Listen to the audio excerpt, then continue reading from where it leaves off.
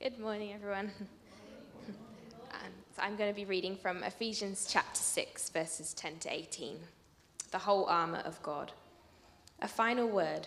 Be strong in the Lord and in his mighty power. Put on all of God's armour so that you will be able to stand firm against all strategies of the devil.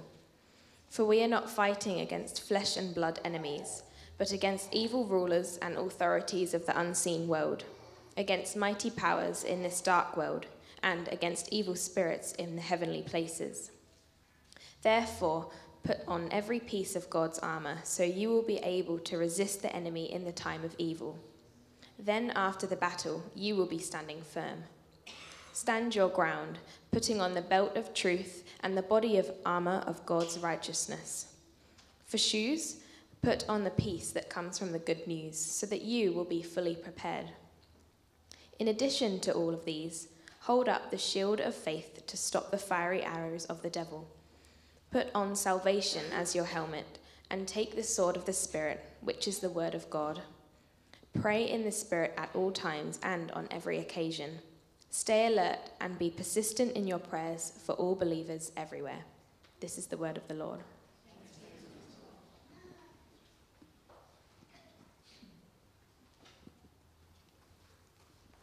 So it's great to have Teresa sharing with us again this morning. We'll just pray for you, Teresa. Thank you, Father God, for your servant Teresa and for the way you've been preparing her over the last weeks. Just ask that you would give us ears to hear what your Spirit is saying. Amen.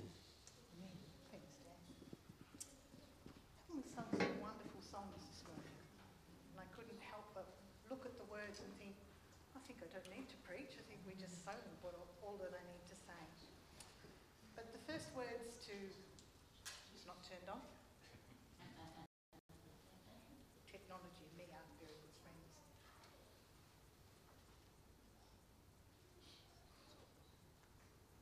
Is it on now? Oh, that makes a difference. One little button. Sorry about that. What I was saying was, weren't the songs beautiful this morning? So powerful in their words. And I really felt as we were listening to them, I didn't need to preach. We'll just keep singing those songs. But indeed I will, because I prepared something for you. We're coming to the end of our time in Ephesians, and would you believe this is the 12th sermon that we've had on Ephesians over the last 12 weeks. This is the last. Well, not quite the last. Next week will be a sort of a summing up of what we have learnt. And some of the people in our congregation next week will be sharing what they have learnt over the last 12 weeks in Ephesians. So since Luke left in early August, we've had an incredible array of speakers opening up this wonderful book of the New Testament. Today, like I said, we come to Ephesians 6, verses 10 to 18. And as Luke asked right from the beginning, that there would be a therefore. What does this sermon mean? Sum up in a word or a few words. So today's therefore is stand firm, just like our songs told us this morning. Stand firm. Not only stand firm, but grow and mature as Jesus' followers. So this message this morning is for you, if you're a follower of Jesus. For each one of us who is a follower of Jesus. Ephesians is actually broken into two very specific parts, and you might have noticed that. You might not have noticed that over the last 12 weeks. In the first 3 chapters, Paul tells us the gospel story, how forgiveness and grace is offered to us from Christ, and how God's plan is to have one family of people restored and unified in Jesus. His desire is for us to know and experience the power of Jesus in our lives. And we've heard over the past few weeks what Jesus has done for us and who we are in him. It's been a great reminder. I know I've been really blessed to be reminded of who we are in Christ. The second part of the book of Ephesians is in chapters 4 to 6, where Paul tells us how this gospel story that he told earlier should affect how we live out our new lives in Christ. We're challenged to take off the old humanity and to put on the new, which is being restored. For we are, he reminds us, unified and united under one Spirit, both Jews and Gentiles. We are gifted with many gifts which should be used to love and to serve each other. And then Andrew and Sarah have shared over the last 2 weeks, and she talked about how our relationships with each other and with others should reflect this new life that we have in Christ. So it's all good news, right? Mm-hmm. Really good news, right? Mm-hmm. Few of you are nodding. So continuing from last week, we start at chapter 6, verse 10 to 12, and it reads, I think it reads, oh, it's down here, I can see it. There are a few hiccups with the overhead, so you may have some, we may not. A final word, be strong with the Lord's mighty power.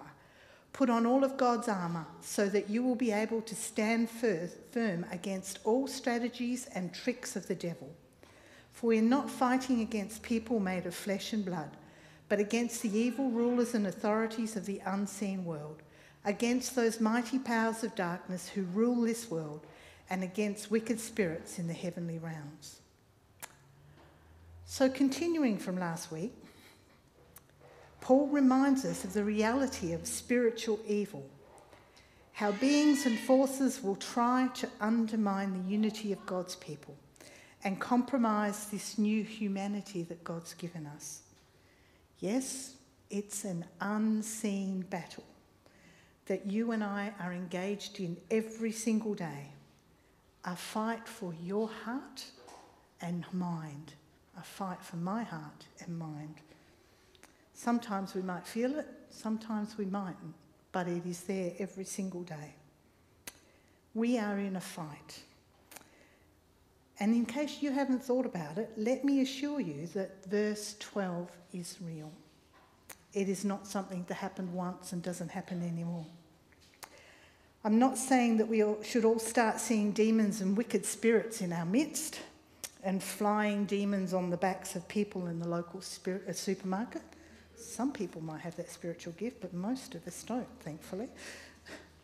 But the most dangerous place that we could find ourselves is to not believe that these verses in Scripture are so.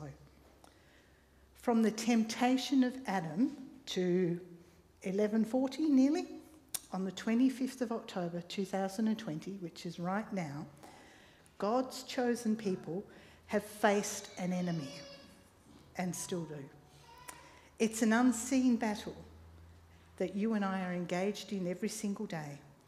But if we belong to Jesus through faith, it's a battle we're always fighting but conquering. It's neither something to fear, for we know that Jesus has conquered. Think of a time that you've been challenged with your faith. Think of what's got you through.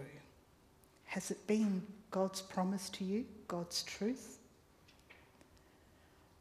I'm actually not going to go into proof of the battle and provide an exposition of the devil. I don't want to give him any credence. Rather, I want to focus on us and what these passages instruct us to do and what they remind us. God wants us to understand the true nature of the conflict we're in, no doubt. He wants us to know that there is a father of lies who keeps people from God's truth and trapped in the path of death. Spiritual warfare is not something separate or added to the Christian life. It's actually part of the life that we live as Christians. And the schemes of the devil are designed to tempt us with lies of this world and only be hearers of the word and not doers. And how many times do we fail from doing the word of God, from doing what God calls us to do? He tries to tempt you to forget the grace of God in Jesus and the power of the gospel. And how many times do we think we are weak and that the grace of God is far from us? Paul urges us to be strong in the Lord, not our strength, but God's strength. And that's an important place to remember. The strength, I'm sorry about the overheads, there's something wrong with the computer and Martin is fearlessly working down there trying to fix it. I can see the grimace on his face. Paul urges us to be strong in the Lord, not our strength. If it doesn't work, Martin, just turn it off. Thank you, Lord. think it might be some of that spiritual battle we're talking about, but I'm standing firm. Not in our strength, but in God's strength. And the strength we need to stand no matter what comes against us has been given to us because of the death and resurrection of Jesus. So why? Why do we then attempt to live in our own strength when things go wrong, when we're struggling? Why do we try and fix things ourselves when we have the power of God himself available to us? Maybe that's just my weakness, but I think we all have that weakness sometimes, to think that we can do it ourselves when God's strength is right there, right beside us. God's strength is our armour for the battle.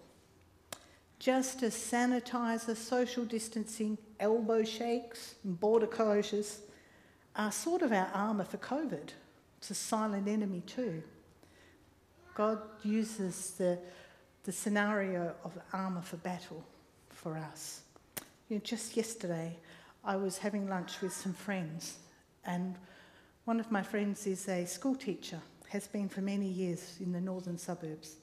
And we got to talking about COVID, and she was sharing with me that she has one family in her class of students who have got two beautiful girls, both very, very talented children. In fact, one of them is in the extra program for really smart kids. She is so fearful of COVID, even in Perth, that she only takes her children to school one day a week because she's too scared to go out the door any other day. Who wins the battle there? What does fear do? We spoke about fear overcoming. As we sung that song, I was reminded of her and just what fear can do with COVID. But fear can come in other ways. It'll come in and it'll seep into our lives, and it will call us to scurry back into our tracks and hide into those dark places. But God's strength is our armour for living the Christian life.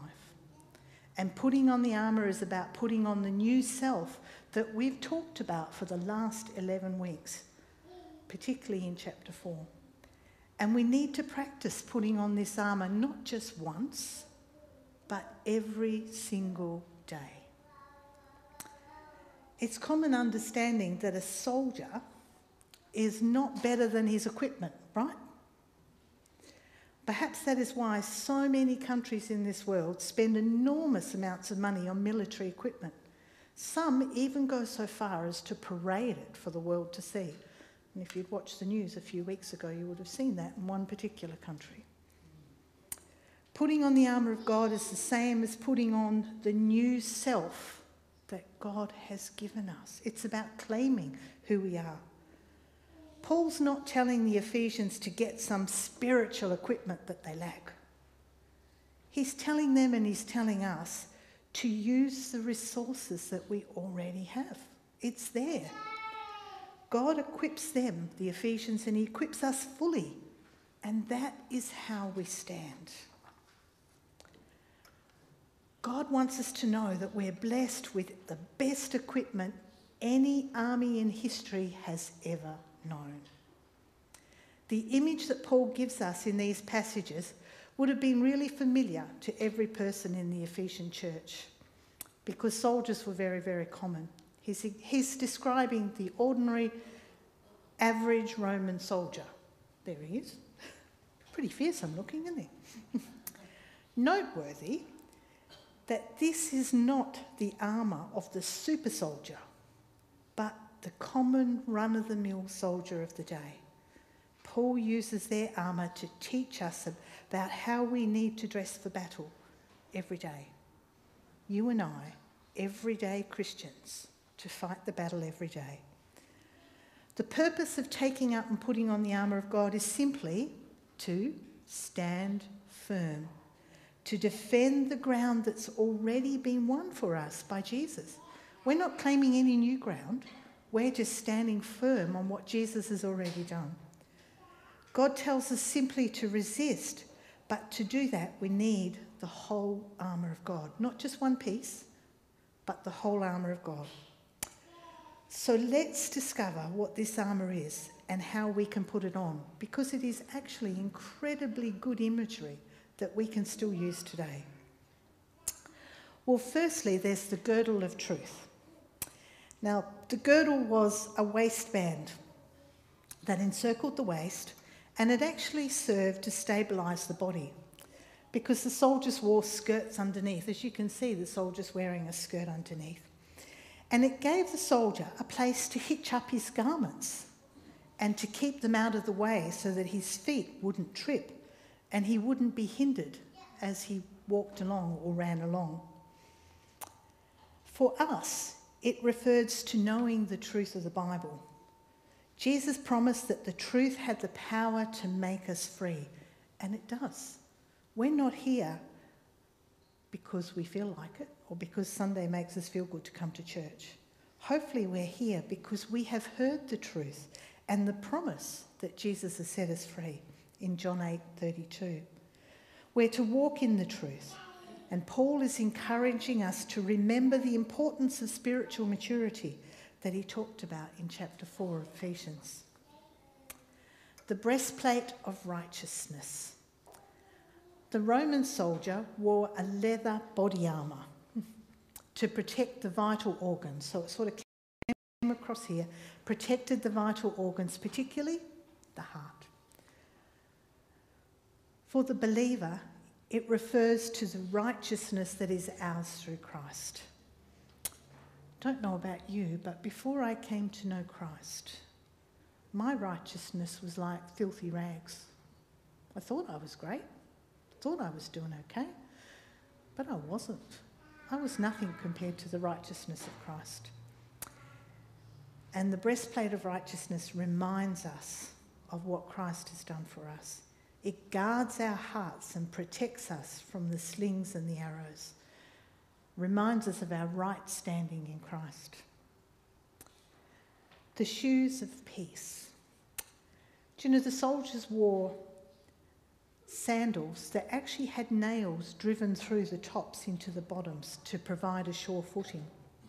That way, the nail part was, as they walked into the ground, and it would make sure that they didn't slip and that they were always grounded. Pretty clever, wasn't it? But great imagery. For us, it's a reminder that we're to be grounded in the things of God. We need to know what we believe and why, so that we're on a firm foundation. A sure-footed stand would serve to give us peace in the battles of life. So when things come against us and when we're tossed and turned, if we've got good anchors on our feet, we're not going to be blushed around. We're not going to be blown away, but we're going to be standing firm in who we are in Christ. The shield of faith refers to a large rectangular shield made of leather, actually. I was quite surprised when I did the research. I thought, it was going to be this big, strong metal shield, but it's actually made of leather. And the reason why it is because the soldiers would actually soak it in water. And then when they held it up, when the enemy struck fiery darts at them, it would hit the shield and it would just dissipate because it wouldn't burn the shield, wouldn't hurt them, because the fire would just go out. Our shield is faith that is able to quench all the fiery darts of the wicked. All those things that come at us to tell us that we're not who we are, that we're useless, that we can't get through this. All these things that trip us, that come at us in our journey in life, that try and turn us to the left or the right, they're all there, but we just need that shield of faith to hold up in front of us. That shield soaked in the water of God's word, where we can just hold it up and the darts can be dissipated. The helmet of salvation to protect the brain and the mind. This one is the one that I struggle with most in my journey. I struggle to believe who I am in Christ. I struggle not to think that I'm useless, that I can't. They're things that come at me all the time, and fear come at me so often. They're things I was born with, I think. But they're not truth. They're not God's truth. Salvation provides the helmet that is necessary to protect our minds and mind. from the attacks of the enemy. And we need to remember what the Lord did for us when he saved us by grace. For me, I need to remember when I think I'm a failure that God doesn't see me like that. It's me that sees me like that. When I do things wrong and I think that I've hurt people, I may have, but God simply tells me that he loves me, and I need to remember that. So these 5 pieces of armour are designed to defend us, to keep us safe, and we need to remember that they're there. The last 2, the first 2 are defensive parts of armour. The last 2 are actually offensive parts of the weaponry that allow us to strike back when attacked. And sometimes people can get very caught up in the offensive weapons and can start wheeling things around. But we're simply, remember, firstly, to stand firm, know who we are. The sword of the Spirit. A common soldier carried a short, straight sword that was effective in hand-to-hand combat. And our sword is the Word of God and enables us to conquer in every battle we face. So it's essential for us to know God's Word in order to use it. And I'm reminded very clearly, remember Jesus' journey in the wilderness, where he sat in the desert and Satan tempted him time and time again about what he could do for him and how he could rescue him in the desert. Jesus' answer was simply to speak the Word of God back at him. How much do we need to know the Word of God? Do we need to know God's truth? We need to bury ourselves in God's Word, soak ourselves in it. I know I'm not the best person for reading the Bible. I try my best, but I'm not a very good person at actually being diligent in God's Word. But I find for me what I do have is an amazing array of songs in my heart, in my mind. I remember the songs that we sing, and I quite often during the week find myself singing away at what we've sung all week, and then I stop and I listen to the words that I'm singing and I think, wow, they're God's truth. They're really God's truth, and I'm speaking them as I sing them along. And I think, I always pick up one song every week. I think I'll be singing all next week. I'm no longer a slave to fear. I am a child of God. I can just hear myself all week, reminding myself of who I am. So thanks, Sarah. Thanks, music team. There's always one verse that sticks, but it's meant to. It's God's reminder to me of who I am in Christ. So for those of you who aren't bookworms, stick your head in God's music, in worship. Play it on the CDs. Play it in your hearts. Put verses on your fridge, wherever you need to remind yourself of who you are. We have a little plaque on our front door that says, "As for me and my house, we will serve the Lord." It was actually placed there 30 years ago when we first built the house. Ironically, we've just sold our house, and I tried to remove the plaque a few weeks ago because I thought it might offend any person that was going to come through the house, but it wouldn't come off. I actually couldn't get it off. So I thought, what do I do, Lord? I don't want to offend people. So I went down to things and I found this new plaque. I can't remember what it says. I should look it up. But it said something about a happy home and welcoming. And I stuck it on the front of it with blue tack. The new buyer might get a bit of a shock when they move in one day and remove it. Because underneath it says, "As for me and my house, we will serve the Lord." Or maybe I'll just move it before we move. I'm not sure. But we remind ourselves of the Word of God. Place it anywhere, on a pencil, in a notebook. Remind us of who we are in Christ. And in verse 18 it says, "Pray at all times, on every occasion." Not just pray, but pray in the power of the Holy Spirit. "Stay alert and be persistent in your prayers for all Christians everywhere." So not just for ourselves, but for all Christians everywhere. Our last weapon might not seem like a weapon at all, but it certainly is. And I have seen the power of prayer in my life and in other people's lives, over and over again. I once had what do I call it? I had issues with my gallbladder and I was in furious pain, excruciatingly pain. It was about to burst, and I was at a prayer meeting, and the person at the front said, "Come up to the front if anybody's in pain and pray." Well, I went up to the front, and I can tell you I skipped back to my chair because the pain was gone. And then 2 days later I had to ring my doctor and tell him that I was cancelling the surgery because I no longer needed it. Thankfully he was a Christian, but he sort of shook his head and said, "Yes, love, ring me in 2 years' time when you need the surgery and you're still in pain." It took me 3 years before it developed again, and I rang him and told him that he could do the surgery, and he was absolutely stunned. But the power of prayer is real. Might not seem like a weapon, but it is. How powerful is the Spirit of God? In chapter 3 and verse 16 in Ephesians, Paul used the word dunamos to describe the power of the Holy Spirit, not just the power of the Holy Spirit, but the power of the Holy Spirit within us. Do you know this is the same word that we get the word today, dynamite? So would the power of dynamite help us to fight the battle? I think so. So if it doesn't help you to understand, let me put it another way. The Holy Spirit within us, within you and me, the same Holy Spirit that performed miracles and raised Jesus from the dead, is within us. I don't think you can get any more powerful than that. That's the power of our God in us. And we're not to forget that or take it mildly.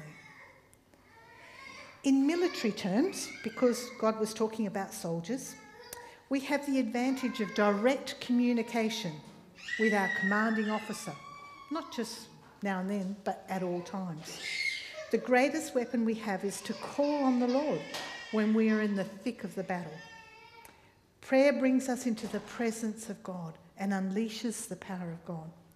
And Paul tells us in verse 18 to tap into this power, to pray at all times and on every occasion. So don't try and fix things ourselves.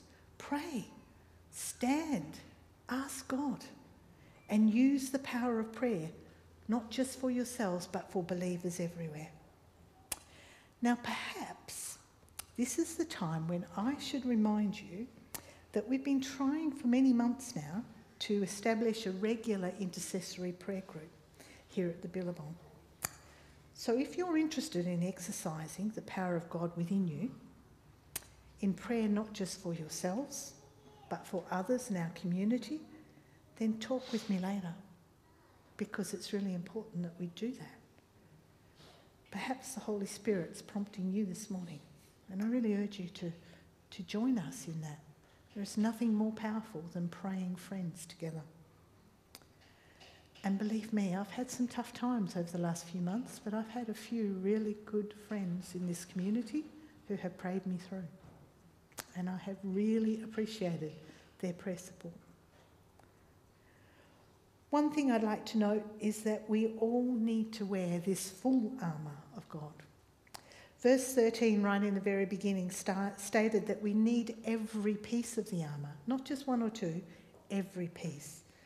All of these pieces are linked with one another, and they are all ours because Jesus died for us in order for us to receive them.